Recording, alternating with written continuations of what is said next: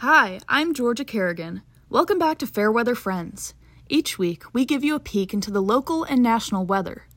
Amid yesterday's fog, you could have fooled me into doing a weather report for San Francisco, but with the advisory lifted, I think I've got it figured out. From Evanston, Illinois, this is Fairweather Friends. Here's the weather. The last weekend of January is upon us, and it seems that we've gotten the worst weather this month had to offer out of the way. I don't know about everyone else, but I've been braving the comparatively warm conditions without a coat, much to the dismay of my mom. Yesterday's dense fog advisory warned Chicagoland drivers and pilots of low visibility in the area. Over 250 flights departing from O'Hare and Midway were canceled. To all of you glasses wearers struggling with misted lenses yesterday, know that I see you, even if you couldn't see for yourself. Despite the cloud coverage reaching 99% in the next few days, we won't be facing the same freezing temperatures as last weekend. Temperatures are expected to stay in the 30s with some breeziness.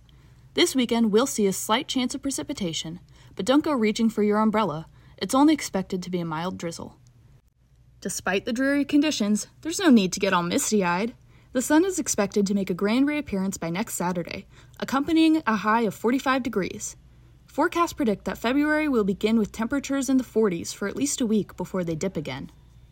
You might have noticed that even though snow isn't falling right now, we pavement pounders sure are.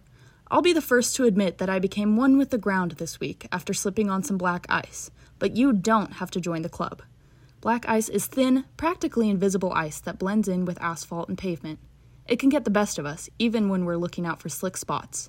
Here are some tips for staying upright in these conditions. Number 1. When possible, walk in areas that are visibly salted. Remember, black ice is transparent. If you see a path without salt on it, that doesn't mean it shouldn't be there. Take caution. Number 2. Wear boots or shoes with good traction. I know it might not seem appealing to wear your grippiest shoes if they don't match the fit, but you'll thank me when they save you.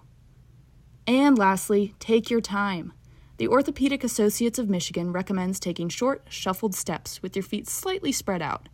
If it works for the penguins, it can work for you too.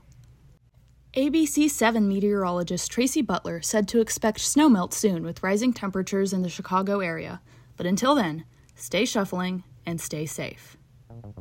That's all for this week's edition of Fairweather Friends. Thanks for tuning in. Until next time, I bid you clear-ish skies and salty sidewalks. In Evanston, Illinois, Georgia Kerrigan, WNUR News.